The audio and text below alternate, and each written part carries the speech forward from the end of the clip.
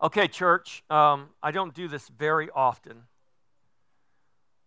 We're working through the book of First John, but we're not going to be in First John today. I have this message prepared, and it's not that it's not relevant. Actually, we're talking about walking in the light as He is in the light. We're talking about being light. But I just felt God leading in a different direction, and it does have to do with what's happening next weekend. And so I want you to open your Bible to Luke chapter 14. That's going to be our text today. Luke chapter 14, verses 34 and 35. Now, I just quoted from Matthew chapter 5 to the children, where Jesus said, "You are the salt of the earth. And if the salt loses its flavor or its savor, it's fit for nothing but to be thrown out and trampled underfoot." But our text today, I want to look at Luke chapter 14, verses 34 and 35. Luke writes, "Salt is good, but if the salt has lost its flavor, how shall it be seasoned? It is neither fit for the land nor for the dunghill, but men throw it out. He who has ears to hear, let him hear." Now, we understand this scripture in the context of the scripture I just quoted to you. Let's just go there in Matthew chapter 5, verse 13. This is Jesus. This is from the Sermon on the Mount, the beginning of Matthew chapter 5. Jesus gives the Beatitudes. And in those Beatitudes, by the way, in verse 10, he says, "Blessed are those who are persecuted for righteousness' sake, for theirs is the kingdom of heaven." One of the promises that we often don't like to remind ourselves that God made to us is that we will experience persecution in this world. We will experience tribulation in this world. Jesus promised us that. But he said, "Be of good cheer, because I've overcome the world." Matthew 5:13, "You are the salt of the earth, but if the salt loses its flavor, how shall it be seasoned? Then it is good for nothing but to be thrown out and trampled underfoot by men." Now let's go back to Luke 14. So when we read that in Matthew 5:13, we usually think of salt like we put on our French fries. That's why I asked that question. Who likes salt on their French fries? Well, we all like salt on our French fries, or at least probably most of us do. Maybe you don't eat French fries, but if you do eat French fries and you do like French fries, I can't imagine that you like them without salt on them, because they just taste better with salt, right? And so when we read Matthew 5:13, if the salt's lost its flavor, its savor, what's it? If it's not salty, then why are you putting it on your French fries? Because it's not helping your French fries, right? But I want us to think about salt differently. I want us to think about it as Luke presents it here in Luke chapter 14, verse 34 and 35. And David Brooks brought a video over one night, and we watched this, and it was like an epiphany for me. Because I usually think of salt being salt as we read back there in Matthew chapter 5:13. But here in Luke chapter 14, verses 34, Luke writes, "Salt is good, but if the salt has lost its flavor, how shall it be seasoned?" Verse 35 is where I want us to focus. "It is neither fit for the land nor for the dunghill." Does anyone here not know what a dunghill is? So we're all clear. We know what a dunghill is. Okay. "But men throw it out." So it's not fit for the land, and it's not fit for the dunghill. But men throw it out. When what? When salt has lost its flavor or its saltiness. So salt, you probably have a cardboard canister that you flip open, and that's where you get your salt. Or maybe you have a salt pig on your counter and you use kosher salt or whatever. That's usually sodium chloride, I think, is what the chemical term is, usually what we think about when we think about salt. And we think about it mostly in terms of our food, making it taste better. Or back when they didn't have refrigeration, they used salt to preserve things. Did you know that the word salary comes from salt? Because people were paid their wages for working with salt. So you do your week's worth of work or whatever, or your day's worth of work. Very many people were paid with salt. That's why your salary is called a salary. It comes from this root word that we get salt from. Salt was that valuable because it preserved food. It made things last longer. It was extremely valuable. Jesus says to the church, to his disciples, you are the salt of the earth. Luke says here that when the salt loses its flavor, its saltiness, that salt is not fit for the land nor the dunghill. Now, when we think of salt, commonly we're not thinking about land and we're not thinking about dunghills. We don't think about taking our, Morton salt shaker canister and going out there and pouring it all over our flowers, because if we do that, it's going to kill our flowers. So we don't put salt on the land. Rome used to do that when they were going to make a place uninhabitable. But did you know that salt is a necessary component to make things grow? That's why Luke says when salt loses its flavor, it's not fit for the land. In other words, when it loses its flavor, you can't put it on the land and it's not going to make anything grow. It's not going to make the roots grow. It's not going to make the flowers bloom. It's not going to do anything good. It's worthless. Or if salt loses its flavor, you can't put it on the dunghill and it's not going to do anything. You know what salt does on a dunghill? Salt takes the dunghill and actually makes what is bad and nasty into something that can be used to be productive. That's why they put salt on the dunghill, because it helped the dunghill turn into good fertilizer. And salt itself was a necessary component as a fertilizer to make things grow. You also put it on the dunghill to keep the bad things from spreading, to kill the bad things, and to make that dunghill something that could be used to make something bad good. Luke says if salt has lost its flavor, it's not fit for the land, it's not going to make anything grow, and it's not fit for the dunghill. It's not going to keep anything from growing that's bad. So you can use salt to flavor your food, to preserve your food. That's the way we most commonly think about it. But Luke presents another picture here. Now, how does that salt, when does that salt become effective if we're using it for fertilizer?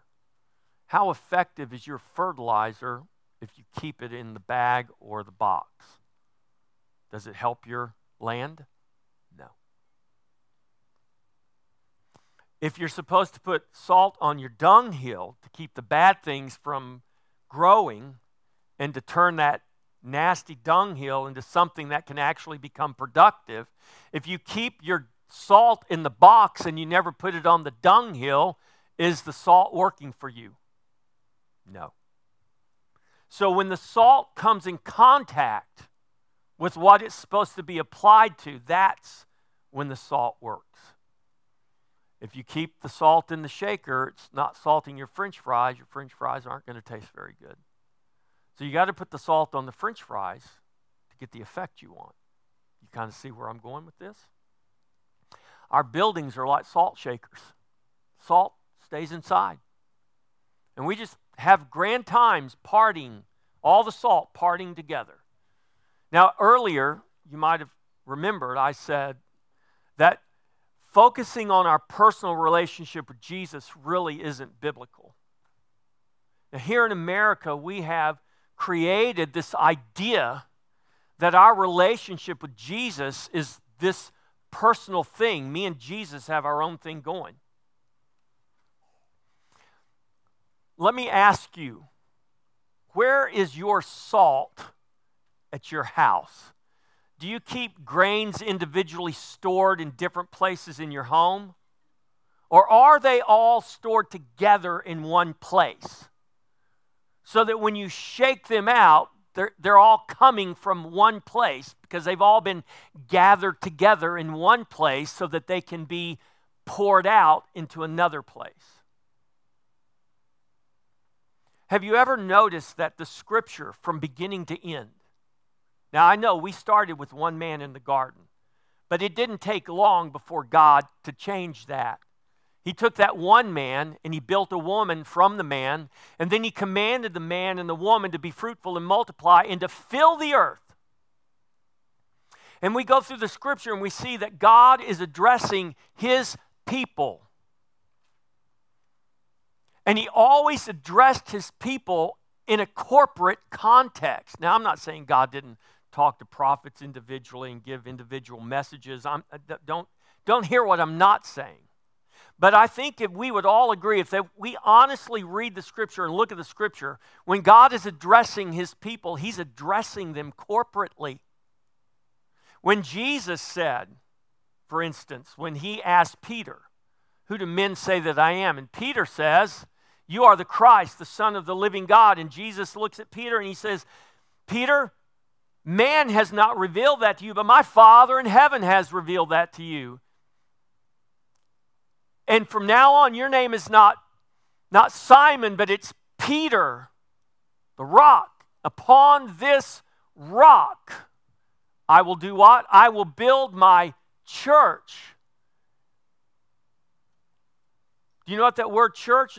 Jesus was the first person to use that word in the New Testament, recorded. Jesus used the word church. I will build my church, my assembly of called out ones. That's what the word church means. An assembly of called out ones. Here in America, we focus on our individual relationship with Jesus to the exclusion of the assembly of called out ones. And we think we're good because me and Jesus have our own thing going. And all we're worried about is getting to heaven.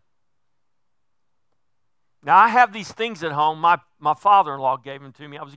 If I'd have known I was going to preach this message today, I would have brought them. In fact, I called 2 of you to see if you were still at my house so you could go, or near my house, so that you could go in my house and get these things. And what these things are, they're old. I don't know when people or why people use them, but they're these metal things that you hook onto your shoes, and it was before the invention of steel-toed boots. So you hook these metal things onto your shoes, and it covers your toes so that if you drop something on your toes, it doesn't squash your toe. They're really goofy-looking things. Now, I was planning to preach from you, to teach you today, and to give you a message out of 1 John, but we need to be flexible, right? We need to be ready in season and out of season. And I feel like with what we have happening in our community that has just kind of come upon us, didn't really just come upon us, we just become aware of it. I've had more than one person ask me, well, how did this happen? I sat with a group of pastors, and I had a pastor just sitting there, like with this blank stare.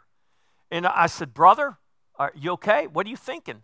He said, "I'm just trying to wrap my head around the reality that this is happening in Taylor, Texas." Well, you know how this is happening in Taylor, Texas?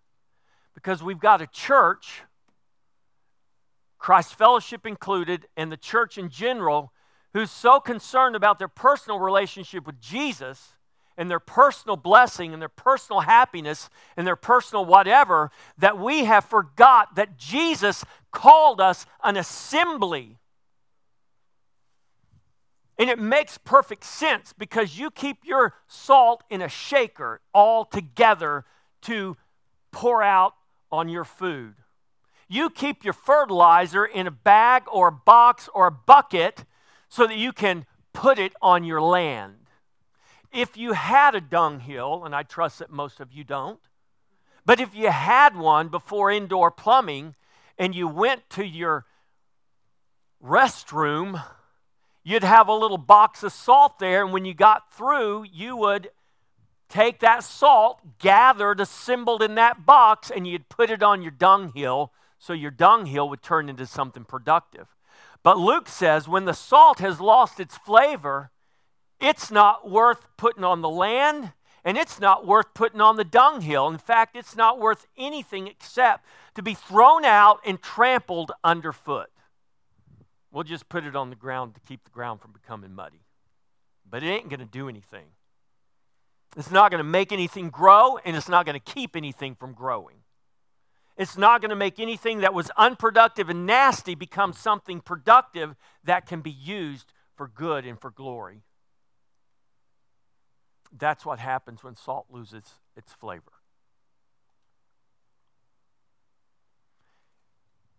And the reason I was trying to get those steel-toed things was because I want to step on your toes today. I want to make you think. Because I'm going to be honest with you, I am quite disturbed of what's happening. We got an 11-year-old boy who believes he's a girl. And I've seen the videos of this kid. And it's sad. I'm thinking somebody should go and take that child away from their parents. Because the video I saw, I think he was 9 years old then, and he wasn't acting like a 9-year-old. He was having hand gestures and an attitude that was anything but like what you would see with a 9-year-old.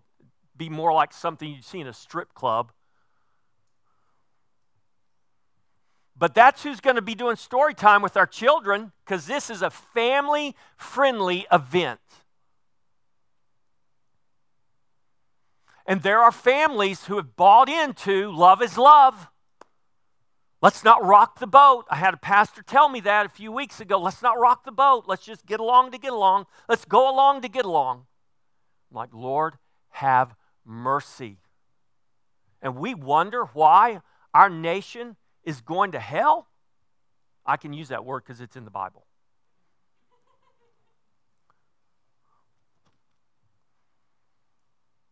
We wonder what's happening to our city, our county, our state, our nation. You know what's happening? I'm not throwing rocks at the homosexuals or the sinners. I'm not talking to the homosexuals or the sinners. I'm talking to the church.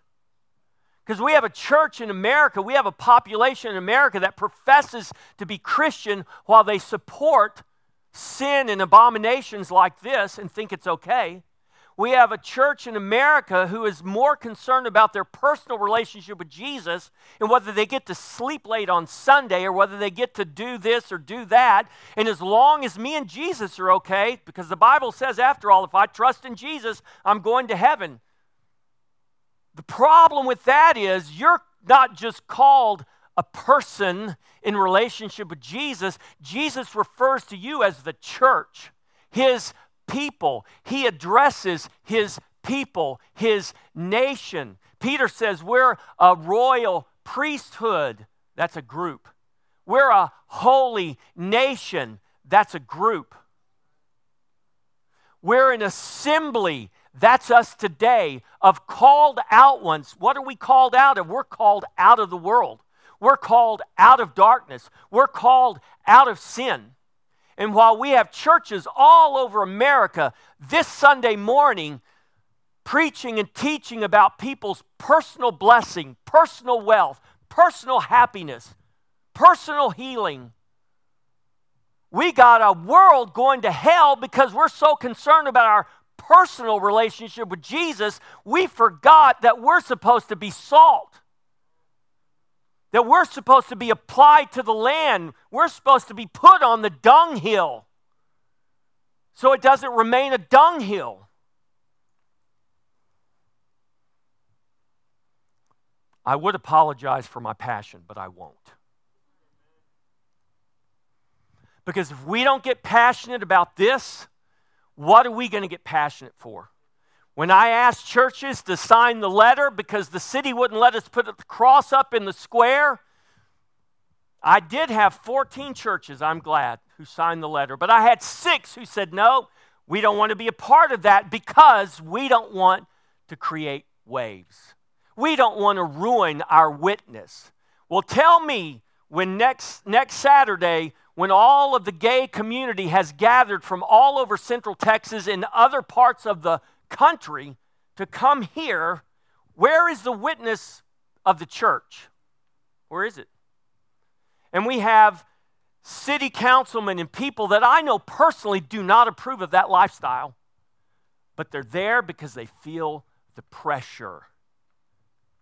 Because the church is so concerned about her personal relationship with Jesus, she has forgotten what it means to be salt and what it means to be light. And we don't want to come in contact with the ground to make a difference. We just want to stay in our salt shaker here. Well, I'm sorry, that's not what salt is for. And I wonder, as I look across the landscape of our nation, and I look across the landscape of the church, what has to happen in this nation before the people of God wake up?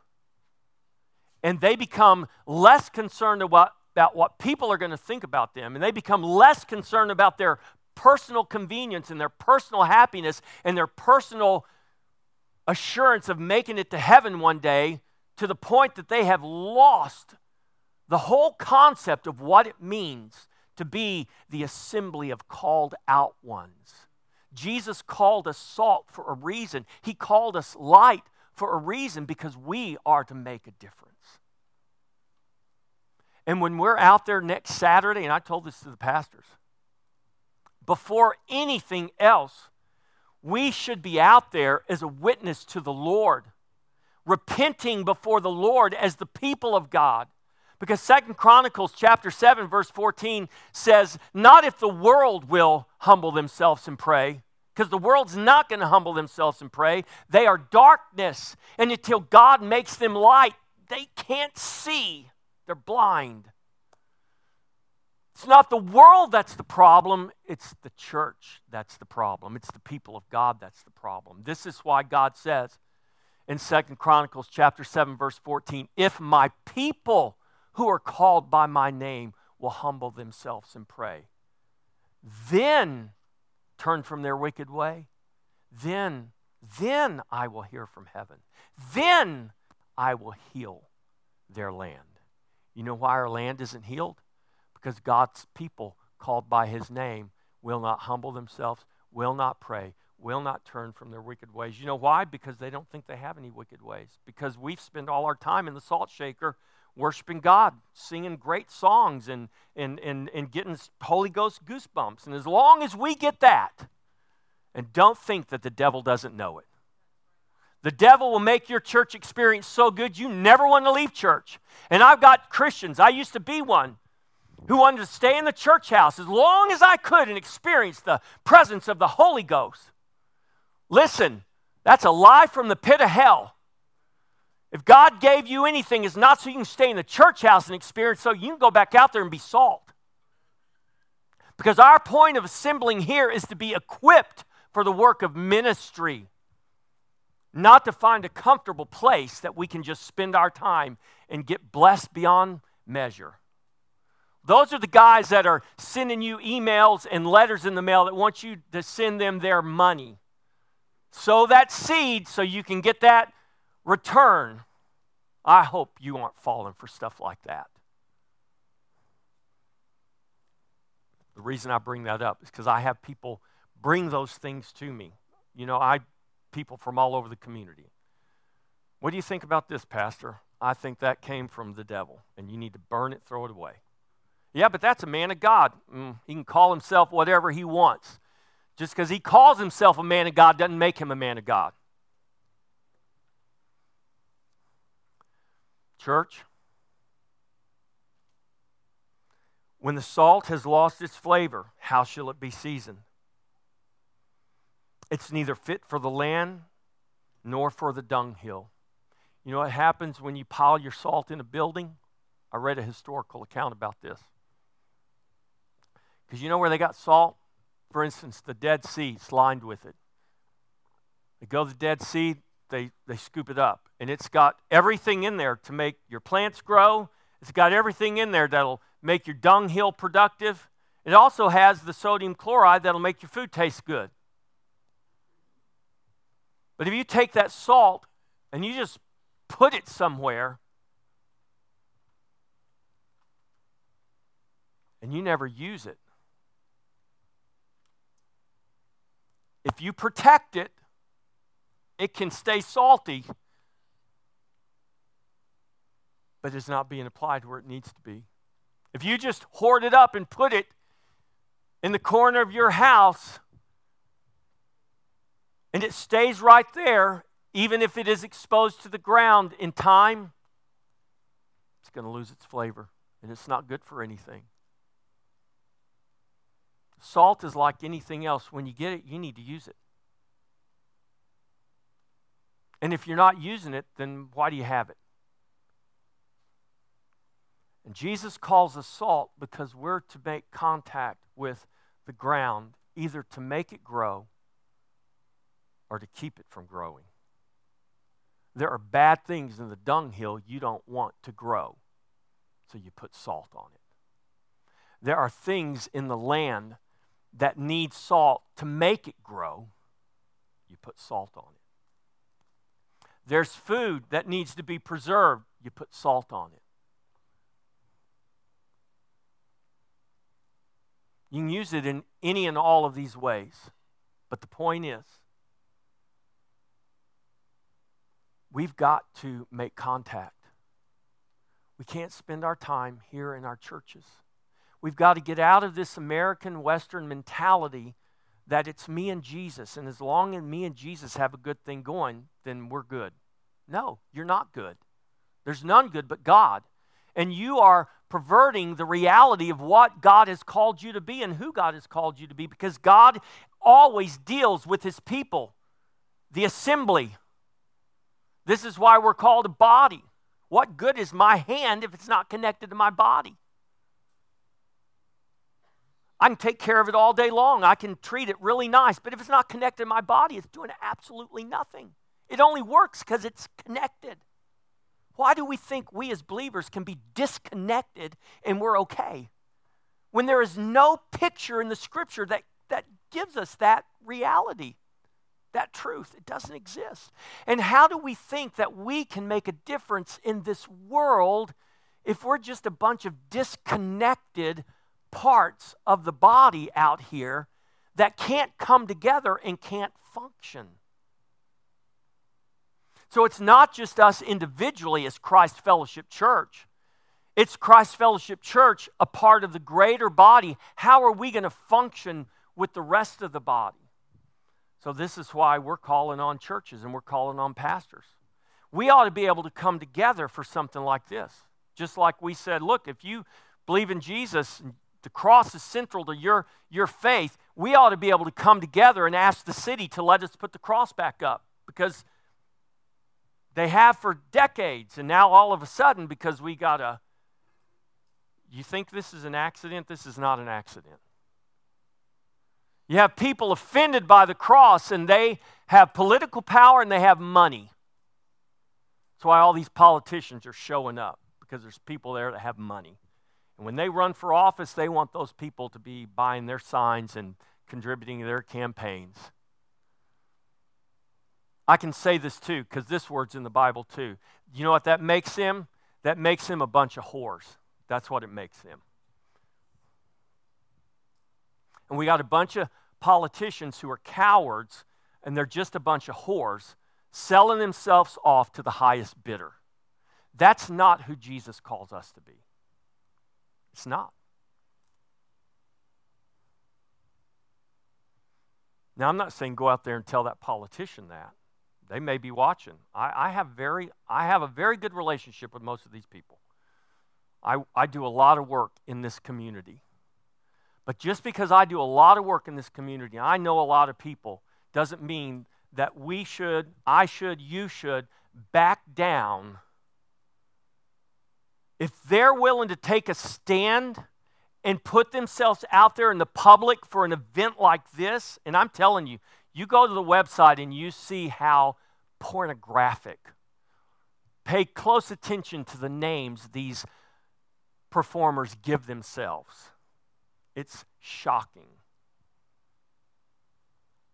And if they're willing to put their name out there and speak at that event and promote that event, I should be willing and able to tell them, if you believe that, that's fine. But if you don't believe in that, don't be a whore.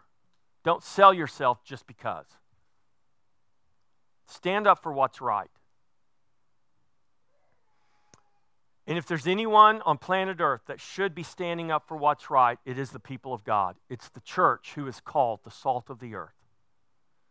If you can't do anything else, pray. Pray. Pray. Not just for this event next Saturday. You understand we're in a spiritual warfare for our community, for our county, for our nation. This is our Jerusalem. God has put us here. And we're to make a difference. We're to make a difference. Go back and read your history. Read the founding fathers. They understood this. This is why this nation was founded on biblical principles. And don't believe the lie that it was not, because it is. Read any of the founding documents, and it's so clear. Does that mean that now we just sit back and say, now it doesn't matter what happens? Do we let that ground be taken by the enemy, or do we say no? Our forefathers spilt their blood. Christians spilt their blood. John Hus was burned at the stake so people could read the Bible in their native language. John Wycliffe was martyred for his faith so that people in England could read the scripture in English. You know what people today would say to them? You just need to obey the authorities. If the authorities don't want the scripture written in English or Bohemian, then just obey the authorities, because that's what the Bible says. They said no. The authorities are wicked. We're not going to obey wicked authorities. We're going to obey God. The church needs to get a backbone today. So pray. The church, big C, get a backbone. And pastors will stand up in their pulpits and speak the truth, even if they're stepping on people's toes. Even if it means they're going to get canceled on Facebook. Oh my gosh. This is serious. Our children are being taught this in schools. That's why we started a school. Can't change the schools. We're going to abandon the schools. We're going to take our kids out of the government indoctrination systems that are teaching them this stuff. And you think, well, we'll never be California, except in California now they don't even let parents have a say. Because this is necessary, it's essential. Because what if that child is struggling with their gender and that parent doesn't want them to be a boy just because they were born with different parts? If that child thinks it's a boy or a girl and it's the other, that child has a right to not let that parent interfere with its desire to identify. Sounds crazy, I know. You say, well, that will never come to Taylor. Well, yeah, we used to say gay pride event would never come to Taylor, but here it is.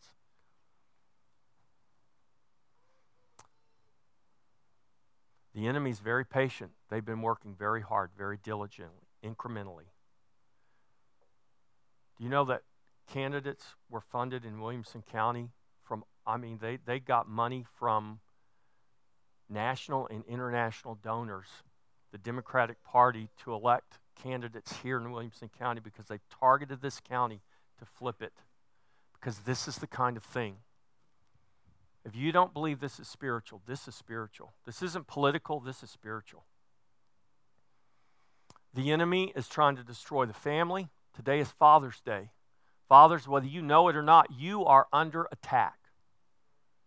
And you might be doing good, but I'm telling you what, you look at the state of fatherhood in the nation, it's not doing so good.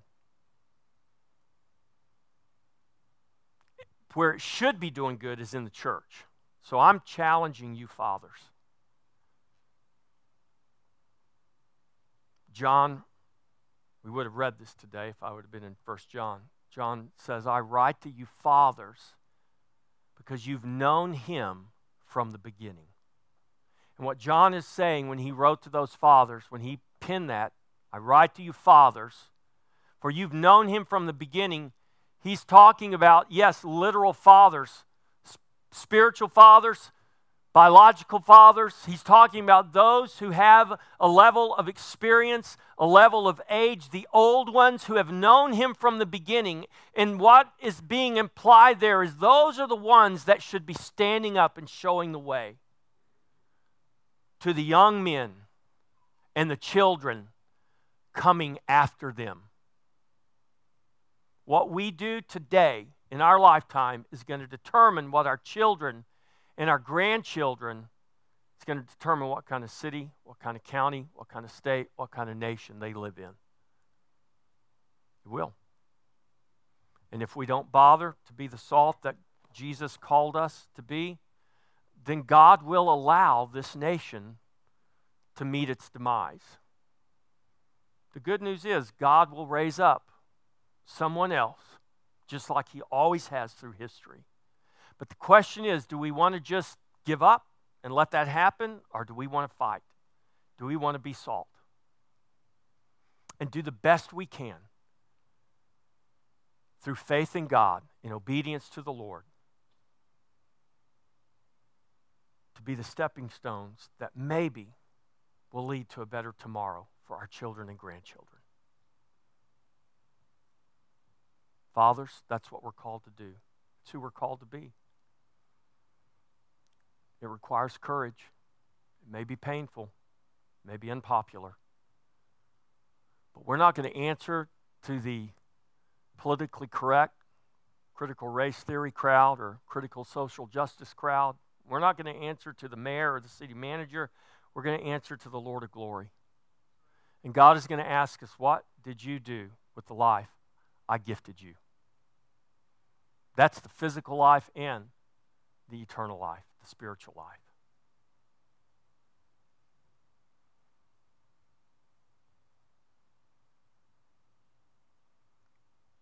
God is good.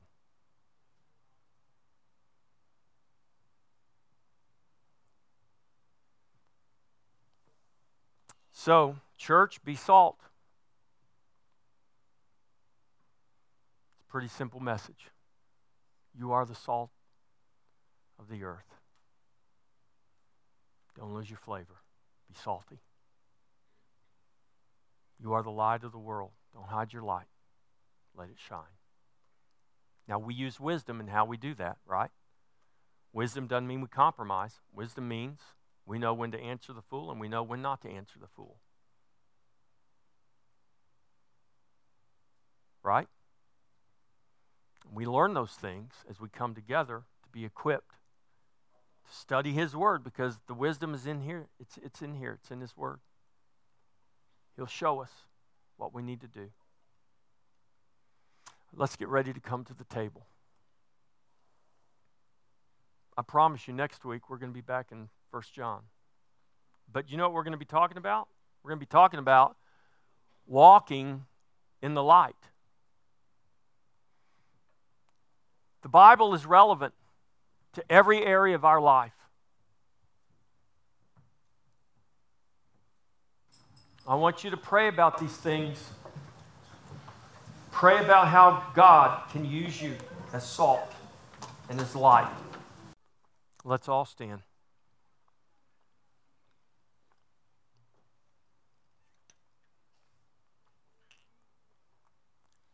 Your charge today is very simple. Jesus called us light. Let's be what He called us. Jesus called us salt. Let's be what he called us. Let's be salt. Let's be light. Let's learn how to speak the truth in love, not fearing the consequences of our speech,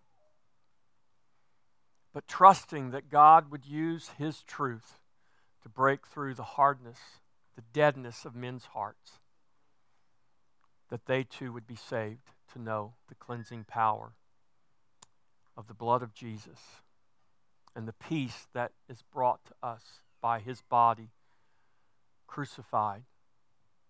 Peace with God. That's what we have in Jesus, peace with God. There's a world that needs that peace.